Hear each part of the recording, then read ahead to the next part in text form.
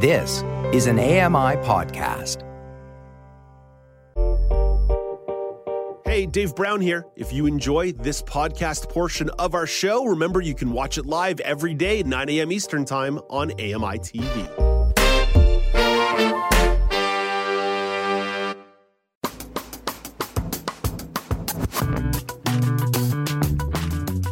Welcome back. It's Now with Dave Brown on AMI. The federal government wants to increase the number of employees with disabilities who work for them. Megan Gilmore is here to talk about the experiences that some employees with disabilities have had in the public service. Hey, good morning, Megan. Good morning, Dave. How are you? I'm well, Megan. Let's start with the raw data. How many people with disabilities currently work for the federal government? Sure. So I'm going to give that to you in terms of percentage of employees in the federal government. That's fair. Okay. So I spoke to Valentina Fumagalli, who is a director with the Public Service Commission of Canada, and she's really in charge of making sure that the public service is inclusive, so of all equity-seeking groups, including people with disabilities. And she said that right now there are approximately 5.6% of federal government employees who have a disability, but their goal is to get up to 9%. The methodology could get a little bit complicated here, but how do they calculate the number? Okay, so for this purpose of this conversation, we're focusing on the self-declaration process, as they like to call it. So there are four main equity groups that the federal government needs to see represented in their workforce, and that would be women, Indigenous Canadians, racialized individuals, and people with disabilities. When somebody applies to a position within the public service, there is a form and the individual is asked to self-declare against one of the four employment equity groups, as I was mentioning earlier. So it's a simple question, but that provides us important information, because throughout the hiring process, we can know who have a self-declared persons with disability, who haven't. In some cases, there are positions that are specifically open to persons with disability. So from a recruitment perspective is important. And in other cases, we monitor that information because we want to see if there are any barriers throughout the staffing process, and when at a certain point maybe candidates have dropped out. Is it during the interview phase? Is it during the written exam? So those are all important pieces of information to us. Sorry, Megan, we had twitchy fingers there. There was more you wanted to add before we played the clip. That's okay. So that was Valentina, who is the director I spoke of. And as she mentioned in that clip, there's a self-declaration process, which is essentially a question: do you fit into one of these equity-seeking groups? So you check off all that apply. What's important to note is that at that time in the interview process or the hiring process, you don't need to describe what your disability is. So, for example, I wouldn't need to say, hi, I'm legally blind. I would just say, I need a disability accommodation.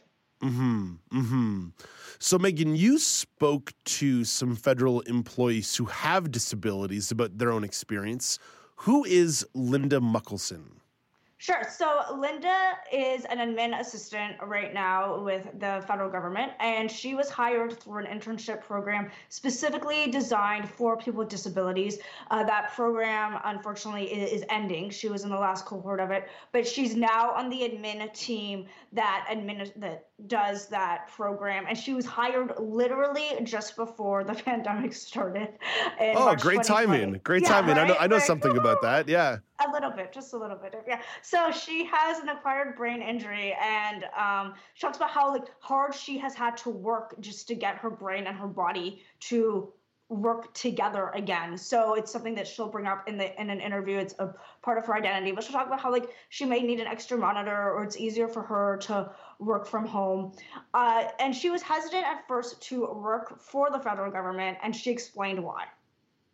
You always think of the federal government as this big faceless organization. And truthfully, I applied to the program, went in, had told my employment specialist, don't want to work for the government. Had the opportunity for an interview.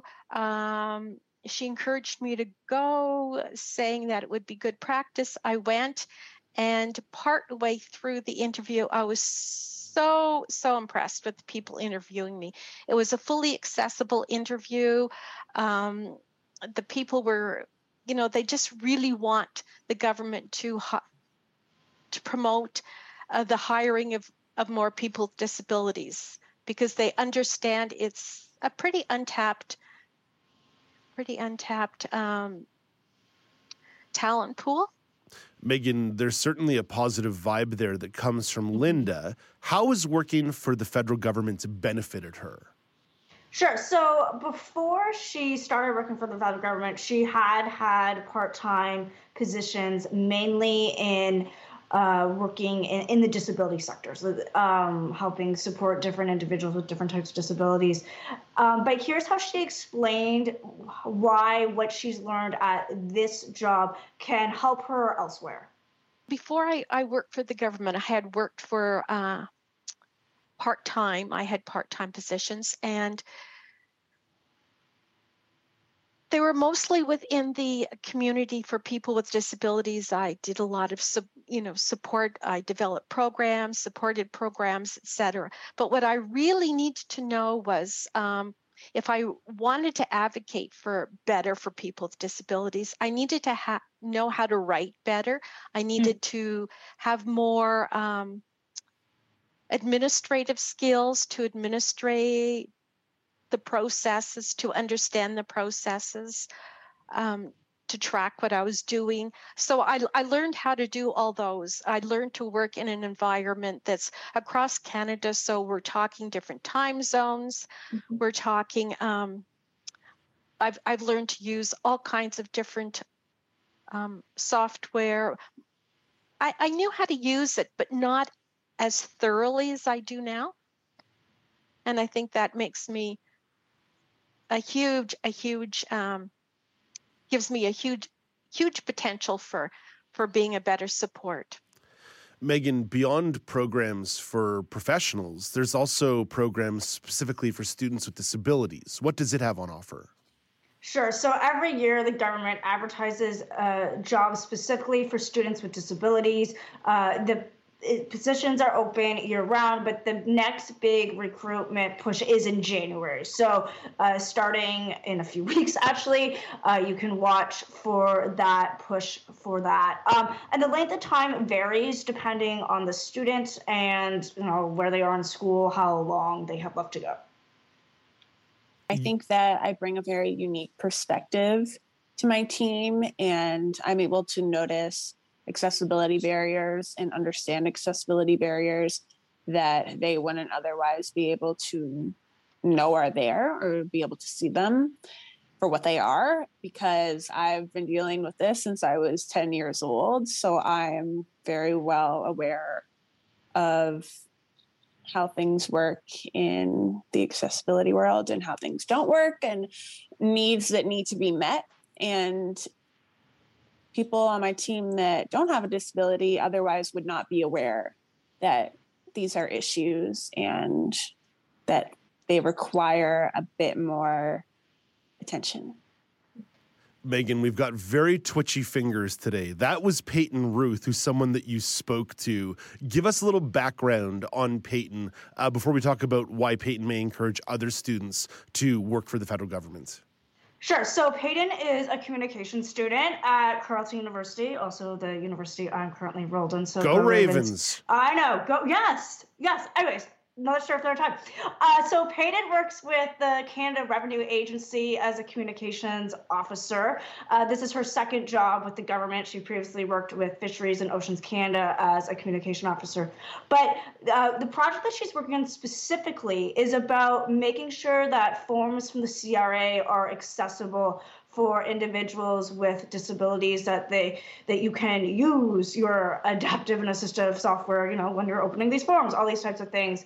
And as you heard in that clip, it's something that she has a fair amount of personal experience with. She's deaf in one ear, hard of hearing in the other. And she's also the only person with a disability on her team. So when she talked about that unique perspective that she brings to the project, that's where a lot of it comes from. But in terms of why she'd encourage other students or recent grads to consider working for the federal government, she's from Ottawa, so she was familiar with the idea of working for the federal government. It wasn't really anything that she was hesitating to do. But this is how she described the advantages of working for the feds. I think that people should really consider working for the public service and applying, and not be fearful of disclosing their disability, because your disability is something that actually makes you stand out from the crowd and is something that you should feel empowered by, because it's like your super tool that only you have, and it allows you to bring a unique perspective to the workforce, especially within the public service. And there's so many different jobs that you're able to do, and you will have all of the accommodation that you need. And that accommodation is something that perhaps not every other workplace can provide, but it's something that the public service really can. So, Megan, when it comes to accommodation, we know that there can be different experiences for different people. Generally speaking, what is the experience when it comes to accommodation for people working in the federal government? Right. So both Linda and Payton have had very positive experiences. Let's say if they needed, let's say a specific type of headphone or the headset, that type of thing, they've been able to get that pretty easily now that they're employees. But that's not true for everybody. So the government recently released the results of a survey that was done last year, so in 2021, about the experiences of workers with disabilities in the public sector. And they asked some questions about specifically what it was like to receive accommodations for disabilities during the interview process, either to get a job or perhaps in the you're interviewing for a promotion or you're doing a second language evaluation and assessment. And employees with disabilities were less likely to say that virtual interviews allowed them to adequately demonstrate their skills. And the survey also said that about 3.1% of employees asked for an accommodation during the staffing process or a second language evaluation. And of that number who asked for those accommodations, 81% of those who received accommodations said they were satisfied with them, but 66.8% of employees, so almost 67% of employees who asked for an accommodation, said that they received it properly, which means that about 33% didn't. So 1/3 of individuals who requested an accommodation for a disability purpose during a hiring process said that it was not what they needed. And actually, it's individuals with visual disabilities who were most likely to say that the accommodation did not suit their needs.